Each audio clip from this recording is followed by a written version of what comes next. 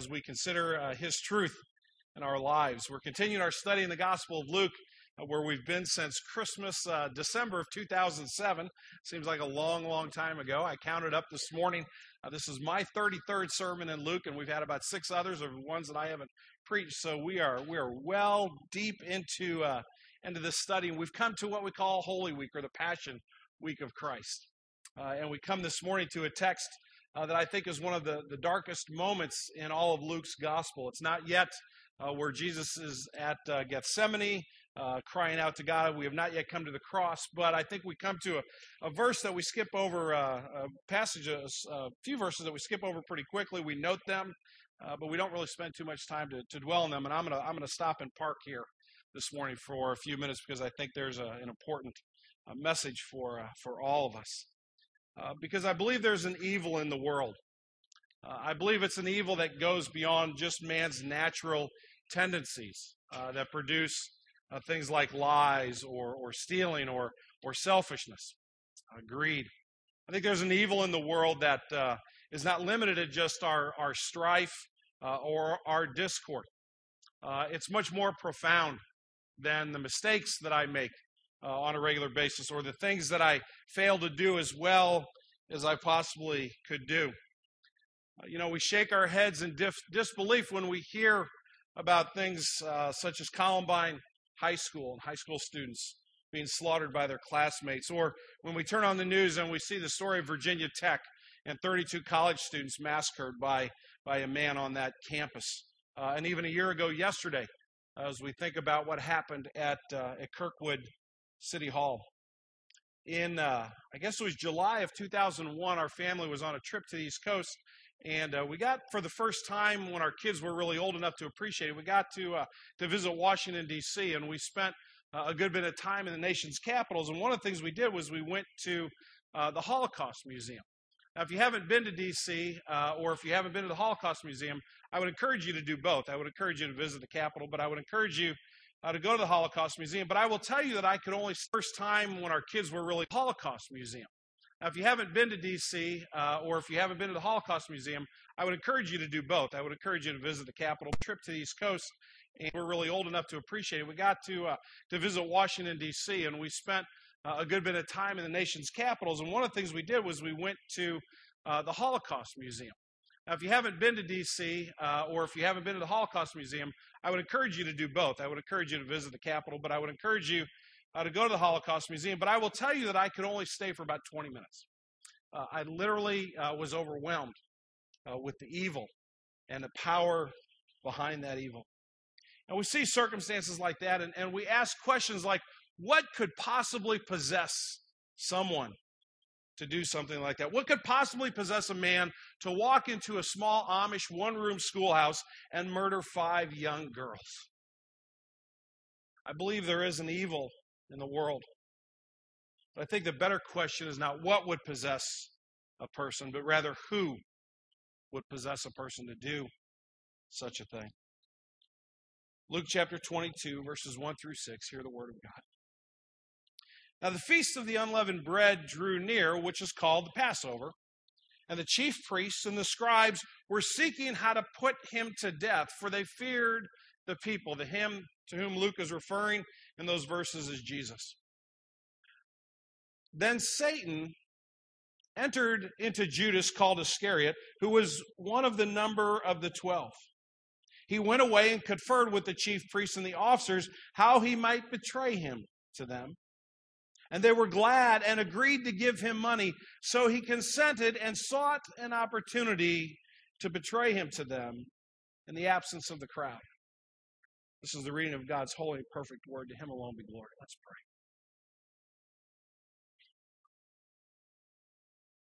Father, as we come to this passage, verses that we tend to acknowledge and see them, but skip by pretty quickly. Perhaps, Lord, we look at a couple verses like this and think, what could this possibly have to do with me? Lord, I pray that we would, how do I want to say it? That we would be properly disturbed this morning. Not to the extent that we misunderstand our faith and we become fearful, but also not just casually observing and think that there is no danger, spiritual danger, in our own lives. Father, this is a difficult topic, but this is your word and it's true. So I pray that we would worship you this morning with our minds, with our hearts, that we would be open to what you want to say to us. Father, I pray that you would keep me from misspeaking. Father, I confess my sin to you. I pray that you wouldn't allow me to stand in the way of what you want to say to your people this morning. Lord Jesus, all of us have the same thing in common today. We need to hear from you. We need to know your eternal truth. We need to apply it to our lives. So I pray that you would come and that you would be our teacher. In Christ, amen. Whenever a preacher is preparing a sermon, he always or she always looks for the opportunities to inject something somewhat lighthearted, to offer an illustrative material that perhaps kind of breaks the tension, so to speak. Couldn't find any this week. There's nothing really to smile about when you come to a passage like this. It's somewhat disturbing. And so I want to warn you ahead of time that this may not be kind of the typical Tom Rick sermon, so to speak, but I think it is an important one, and I think there is an application here for us, although I think we need to be very careful how we understand this text. And I'm going to do my best with this passage and some other passages of Scripture, kind of tackling this topic of Judas Iscariot and what happened in his life. Let me very briefly just give you the context of these verses. Jesus is in Jerusalem. This is the last week of Jesus' life. This conversation that takes place between Judas and the religious leaders was perhaps on a Tuesday of that week, so it's within about 48 hours of when Jesus actually falls into the hands of his enemies. But Jesus is in town, as a whole host of Israelites are, for the feast of unleavened bread and the feast of the Passover. And those two feasts are literally back to back. When Passover ends, the feast of unleavened bread begins immediately. And it's literally about a week's worth of celebrating. And so we're coming up to the Passover and to the celebration. So there are lots and lots of folks in town. A lot of people are coming in to celebrate. The religious elite of Jesus' day have moved from jealousy and frustration with Jesus to outright opposition. They've decided that he has to go. They've decided that he needs to be killed. Now, you can see the tension mounting. If you sat down this afternoon and just read Luke from start to finish, you just took about an hour and read through Luke's gospel, you would see that early on, Jesus has lots of followers, including lots of those folks who would be considered rabbis or teachers in that day. But as Jesus' ministry progresses over 3 to 3.5 years, there begins to be a mounting animosity, a mounting anger that culminates, we see actually back in chapter 19 and now again in chapter 22 with the high priest, with the religious elite, the bosses of the bosses. The most important religious leaders in Israel saying Jesus has to die. Jesus has a huge following among the common people of his day. He's an extraordinarily popular preacher.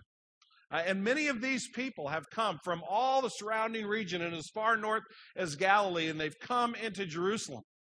And so this climactic confrontation is in the works, but the religious leaders are asking themselves a question: how can we pull this off and not cause a riot?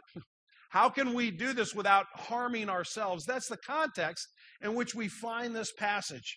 And yet, as they ask the question, as they search for the answer of how they can do away with Jesus quietly, their answer actually finds them. They don't solve their problem. The solution actually presents itself to them. And now what has become one of the most infamous names in all of human history, Judas Iscariot, the betrayer. One of the 12 who would turn his back on the Lord Jesus and offer him up to his enemies.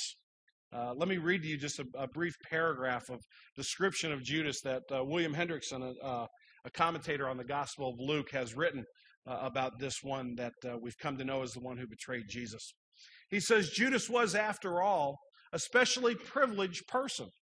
He was one of the 12, as all four evangelists take the trouble to point out. For many months, Judas had been living in Christ's immediate presence, has been eating, drinking, traveling with him. He had noticed the strength in the master's voice when he stilled the storm, cursed the barren fig tree, and rebuked those who devoured widows' houses. But Judas had also become aware of the tenderness of that same voice when it pleaded with sinners, including Judas, to come to him and rest. He had listened to the Savior's marvelous discourses and to the decisive and authoritative answers he had given to the many questions that had been hurled at him, sometimes with the intention of ensnaring him.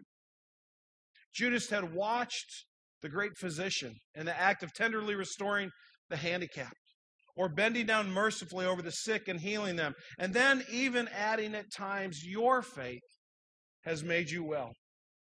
Yes, Judas had witnessed all of this and much more. And then he decided to deliver this unsurpassably powerful, wise, and compassionate benefactor into the hands of cruel men for 30 pieces of silver. That's how Hendrickson and many others, and I think rightly so, described what happened in the life of Judas Iscariot. But behind Judas, lurking in the shadows, as it were, whispering lies in his ears, magnifying his doubts, his frustrations, turning his misgivings into resentment and bitterness, was one whose evil knows no limits and knows no boundaries. Luke states very clearly that Satan entered into Judas's heart, and we'll come back and look at verse 3 in just a few minutes. But when you begin to talk about Satan in our day and age, when you begin to bring up the term the devil, you run a serious risk of people maybe tolerating you and being polite to you, thinking that you're a simpleton or a bit of a fool. Maybe they consider you're someone who believes in old wives' tales. I remember back when I was in third grade at Robinson Elementary School, you kind of have some of these moments that stand out in your mind when you're a kid, and this is one of them. It was Halloween, and it was back when you could all just kind of dress up and go get candy, and it was maybe a bit more of an innocent age than today. But we were all in our Halloween outfits in third grade in Mrs. Robinson's class, and one of the kids there was dressed as what we would call the devil, had the pitchfork and the horns and the tail and all that. And I was kind of walking around the classroom trying to poke the other kids. And one of the things that my teacher, Mrs. Hunter, said at Robinson Elementary School that morning was, now, kids, we all know, don't we, that there really isn't a devil. Well, even at that age, I was a bit of an evangelist, and I shot my hand straight up. And I said, this might be the humorous part of the sermon. Mrs. Robinson, I don't know where you got your information, but Satan's alive and well. He's really here. And she kind of looked at me like, poor child, patted me on the head. I don't know, what's gotten into you, and kind of went on with her day. When you begin to talk about Satan as a person, people begin to look at you just a little bit differently. Now, there may be some reason for that. If you think about the world in which we live, we've made Satan to be a cartoon at times. We've made him to be a Halloween costume. We have some of these fun and yet maybe slightly sinister images of Satan, but that little guy on the right looks like he's up to no good, but he doesn't really look like he could do that much harm to you. And certainly the young lady over on the left is just dressed up for a party and just going to have a little bit of innocent fun, isn't she?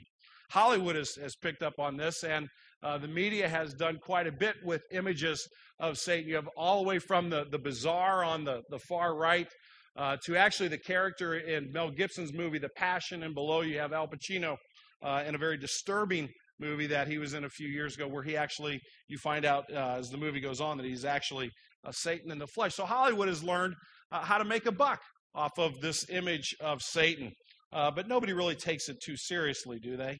But even the art world for centuries has picked up on this idea of Satan and him being a fallen angel. The picture on the far right is from Dante's Inferno. And so there is within our culture this conversation that is ongoing about Satan. But when you really get to sitting down and talking to someone seriously about this, you really, you look your next door neighbor in the face, you say, I believe that there is a devil.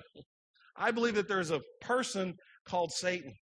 People begin to kind of step back and fold their arms and get to be just a little worried about their next door neighbor.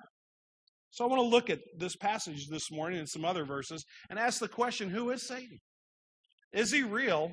And what does all of this have to do with me? Now, Scripture gives literally dozens and dozens of passages about the person of Satan, about the fallen angel Satan.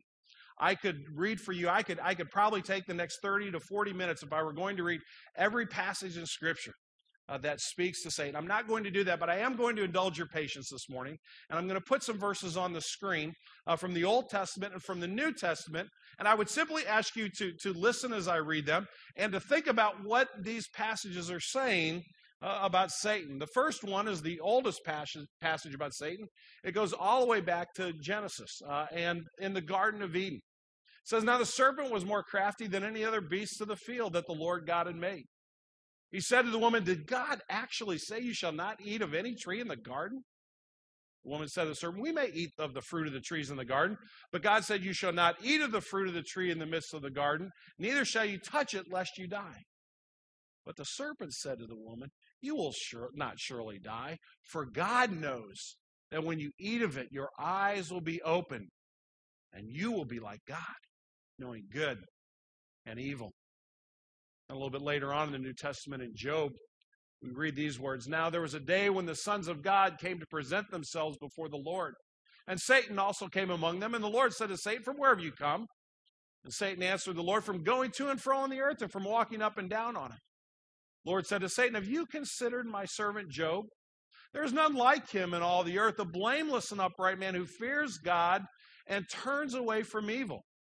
Satan answered the Lord and says, 'Does Job fear God for no reason? Have you not put a hedge around him and his house and all that he has on every side? You have blessed the work of his hands, and his possessions have increased in the land. But stretch out your hand and touch all that he has, and he will curse you to your face.' The Lord said to Satan, 'Behold, all that he has is in your hand. Only against him do not stretch out your hand.' So Satan went out from the presence of the Lord, and Satan inflicts all of this pain on Job. Job loses all of his possessions, and his children are killed in a tragic accident at their house. And then later on, the second encounter happens. And this is where we pick up these verses. "Again, there was a day when the sons of God came to present themselves before the Lord. Satan also came among them to present himself before the Lord. The Lord said to Satan, 'From where have you come?' And Satan answered the Lord and said, 'From going to and fro on the earth, from walking up and down on it.' The Lord said to Satan, 'Have you considered my servant Job, that there is none like him on earth, a blameless and upright man who fears God and turns away from evil? He still holds fast his integrity, although you incited me against him to destroy him without reason.' And Satan answered the Lord and said, 'Skin for skin. All that a man has he will give for his life. But stretch out your hand and touch his bone and his flesh, and he will curse you to your face.' The Lord said to Satan, 'Behold, he is in your hand, only spare his life.'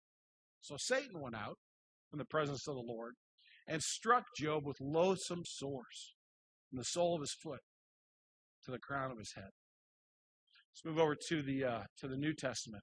We actually studied this passage way back when at the beginning of our study in the Gospel of Luke, but this is Jesus' encounter with Satan before his public ministry began. Jesus, full of the Holy Spirit, returned from the Jordan and was led by the Spirit into the wilderness for 40 days, being tempted by the devil. And he ate nothing during those days, and when they were ended, he was hungry. And the devil said to him, 'If you are the Son of God, command the stone to become bread.' Jesus answered him, 'It is written, man shall not live by bread alone.' The devil took him up and showed him all the kingdoms of the world in a moment of time, and said to him, 'To you I will give all this authority and their glory, for it has been delivered to me, and I give it to whom I will. If you then will worship me, it will all be yours.' And Jesus said, 'It is written, you shall worship the Lord your God, and him only shall you serve.' Took him to Jerusalem and set him on a pinnacle of the temple and said to him, 'If you are the Son of God, throw yourself down from here, for it is written, he will command his angels concerning you to guard you, and on their hands they will bear you up, lest you strike your foot against a stone.' And Jesus said to him, 'It is written, you shall not put the Lord your God to the test.'" Let's jump ahead further on in the New Testament. Paul's writings in 2 Corinthians. I'm going to give you two different passages, one in chapter 2 and one in 11. "This is why I wrote, that I might test you and know whether you are obedient in everything. Anyone whom you forgive, I also forgive indeed, and what I have forgiven, if I have forgiven anything, has been for your sake in the presence of Christ, so that we would not be outwitted by Satan. For we are not ignorant of his designs. Such men are false apostles, deceitful workmen, disguising themselves as apostles of Christ. And no wonder, for even Satan disguises himself as an angel of light. So it is no surprise that his servants also disguise themselves as servants of righteousness. Their end will correspond to their deeds. And then Peter writes in his letter to his Christian friends, be sober-minded, be watchful. Your adversary, the devil, prowls around like a roaring lion, seeking someone to devour.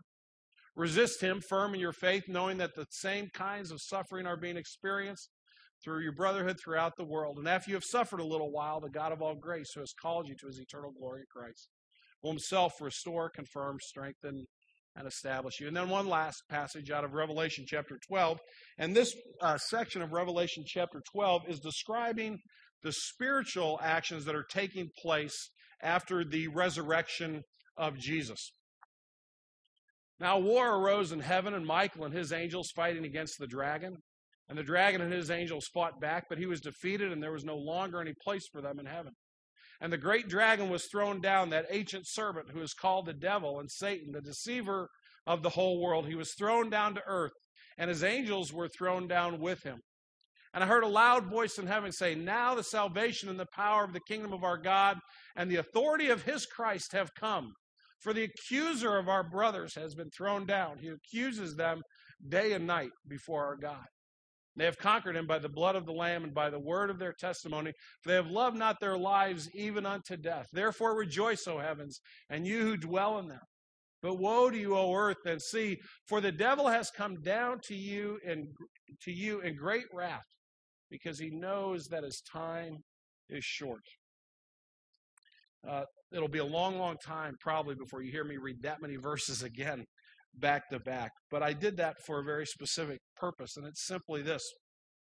When you're talking about Satan and what Scripture says about him, and again, I picked just a handful. There are dozens more. You must understand that Scripture is unequivocally clear.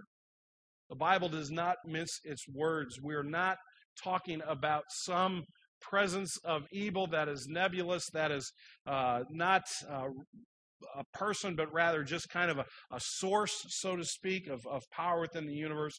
But we're talking about a very real angelic being. He is active, and he is our enemy.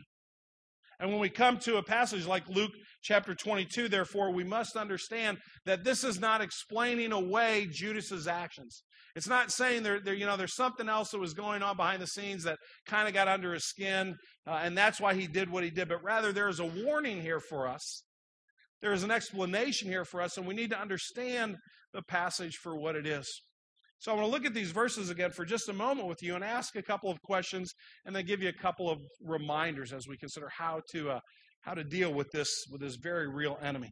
First of all, I want to come back to verses 1 and 2 where in chapter 22 where Luke describes the scene. It's the Feast of the Unleavened Bread. It's called the Passover, and the chief priests and the scribes were seeking how they could put Jesus to death, for they feared the people. One of the questions I want to ask here is, what are your circumstances? What's going on in your life? Are you aware of your surroundings? There's no question that as Luke looks back into this event in the life of Jesus, he is explaining the fact that there's a battle that's brewing, that there's something that's going on here that is coming to be a confrontation between Jesus and his avowed enemies. Now, there's no question that Judas had to understand this. We read again throughout Luke's gospel, you see the tension mounting. You see the battle coming to its peak. And Judas, there's absolutely no way possible that Judas could have spent the time he spent with Jesus and then been ignorant of the fact that there was a real challenge that was awaiting them in Jerusalem. I wonder at times if I look at my circumstances and I really see them for what they are, or I simply see coincidence, or I simply see a little string of bad luck, so to speak, or whether I really take the time to step back and say, you know what, there's something spiritual that's happening here behind the physical. Am I aware of my surroundings? Am I spiritually in tune with what's going on in my life? I think one of Satan's greatest ploys today is to keep us extraordinarily busy, to keep us being under this mountain, this pile of information and data. We went to see a movie last night. Cindy and I did. He's Not That Into You. It's kind of romantic. I won't say chick flick. That would be an inappropriate thing to say. But this one young woman was explaining how hard it was to break up with someone, and she had to text, his BlackBerry, and he had to BlackBerry her cell phone, and her cell phone had to call his. She said, "I wish what happened to the good old days where you just, break up with someone, face to face." There's this mountain of information. There's this mountain of technology, and it keeps us hopping, and it keeps us busy, and it keeps us inundated with everything, most of which really is inconsequential in our lives. Most of the data that comes into my life is not all that important. But the fact that there's a mountain of information covering me up ought to make me stop and say, you know what? I wonder if I'm taking time to really assess my circumstances. Am I spiritually in tune with my own life? Are you and I aware of our circumstances? But then verse 3, which I think is one of the saddest verses in all of the Bible. Then Satan entered into Judas called Iscariot, who was numbered with the 12. Satan somehow played on Judas's doubts, perhaps. Maybe on his anger, maybe on his disappointment. Scripture doesn't say why Judas betrayed Jesus.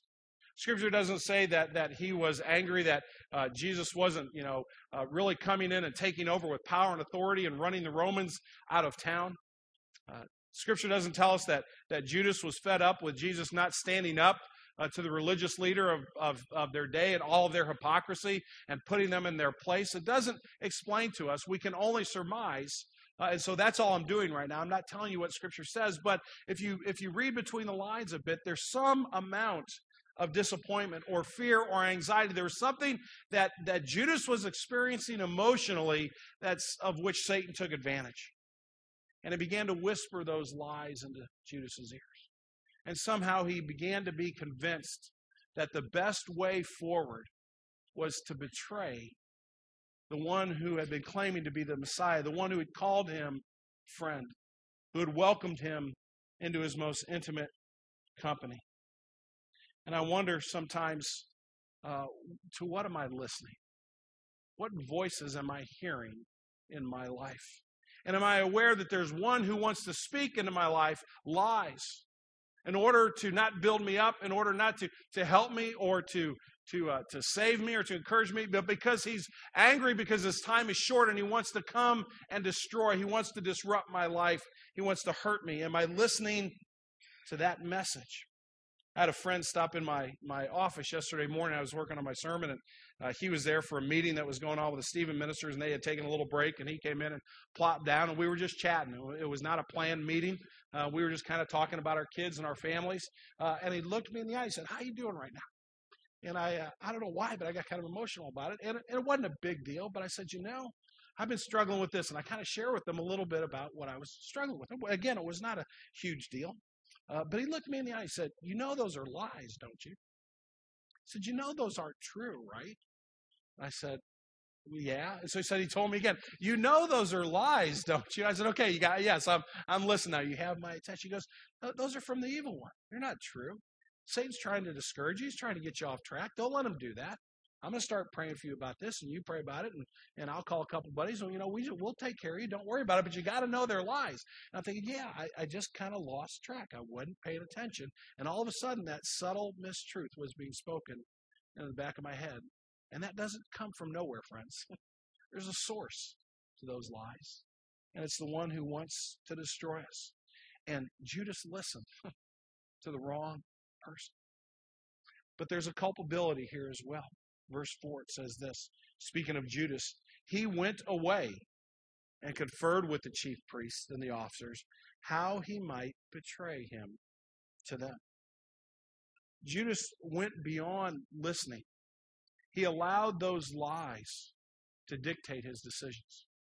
He based the most important choice of his life on what wasn't true.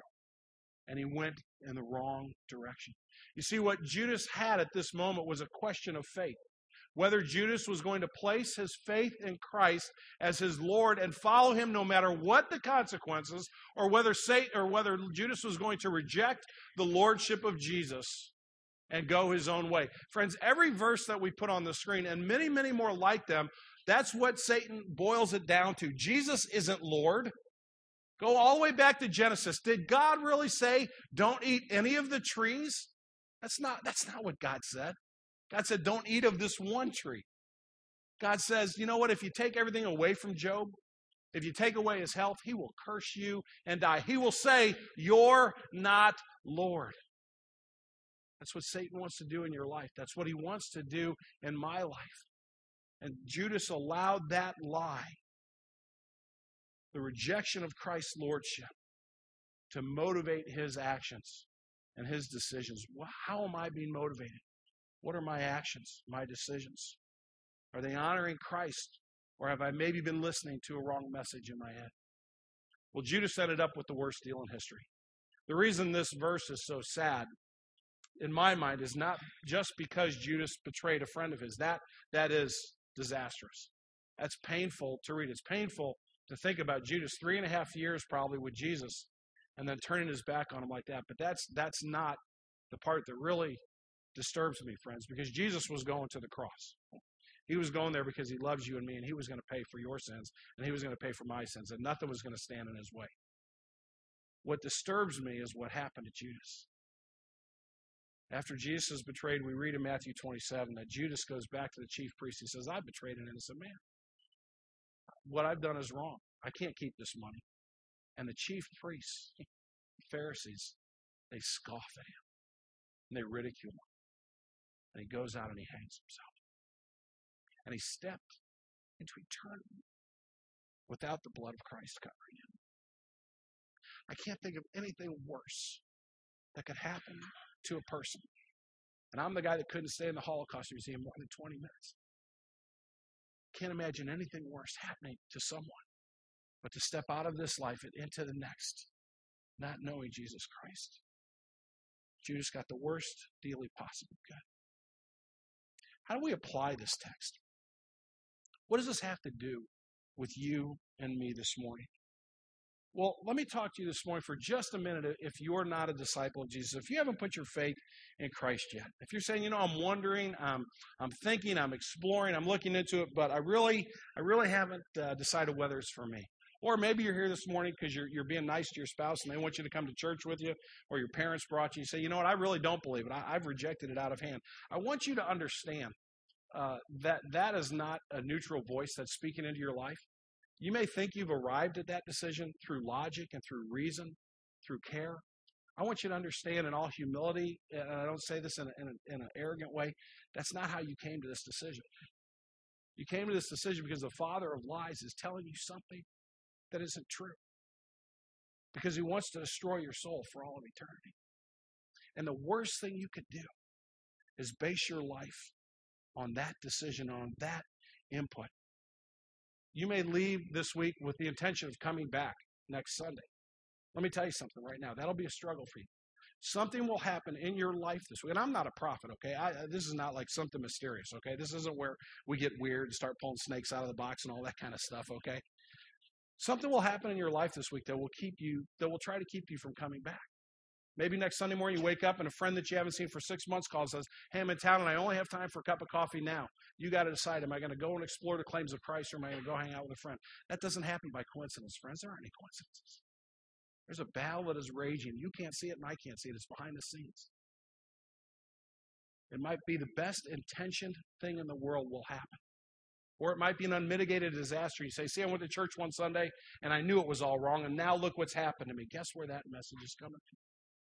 If you're here this morning and you're seeking, let me implore you, as best I can, that you will understand that there is a voice speaking into your life that wants to do you great harm. And I want to invite you to put your faith in Christ, to reject that voice.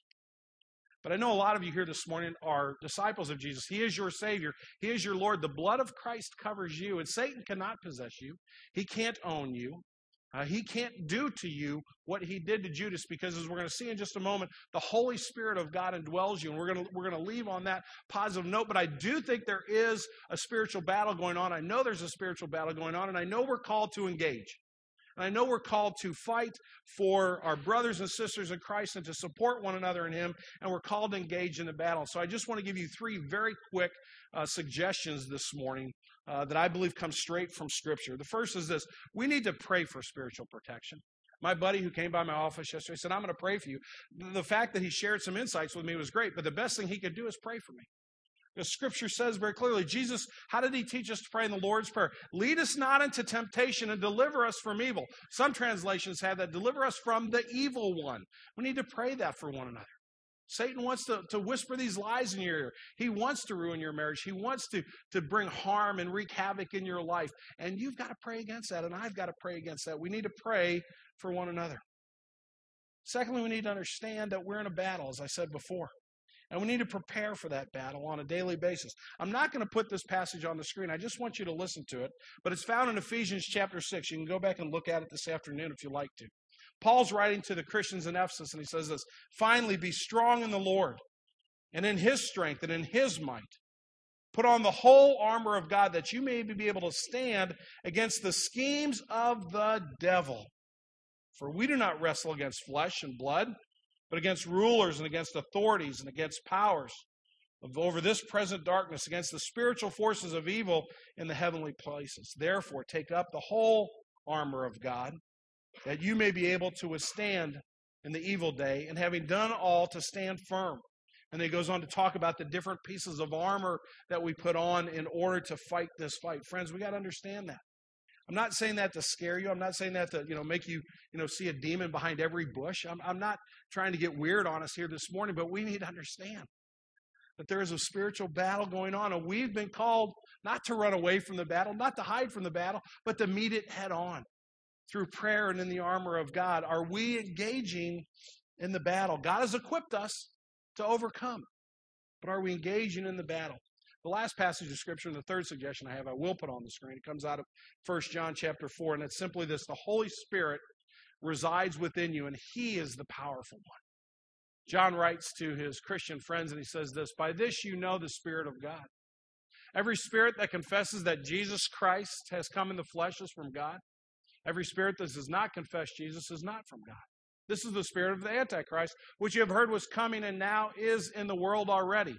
We ought not be looking for just one Antichrist at the end of history, but rather the spirit of the Antichrist throughout every generation. It's alive and well in ours just as well. Then John finishes up and he says this: little children, you are from God and have overcome them, for he who is in you is greater than he who is in the world. I want to leave you with a cautious confidence this morning, not in yourself, not in your power, not in your wisdom, not in your logic, but I want to leave you with the confidence that not only has Jesus armed you for the battle, but He Himself is present in your heart and in your life to equip you. And He is greater than the one who desires to destroy you. Judas made a terrible choice. He made an awful choice. Praise God that through Christ, the Spirit of God and the power of God reside within His disciples to withstand the evil one. But we live in a day and age where Satan is very real, where his power is seen throughout this globe in some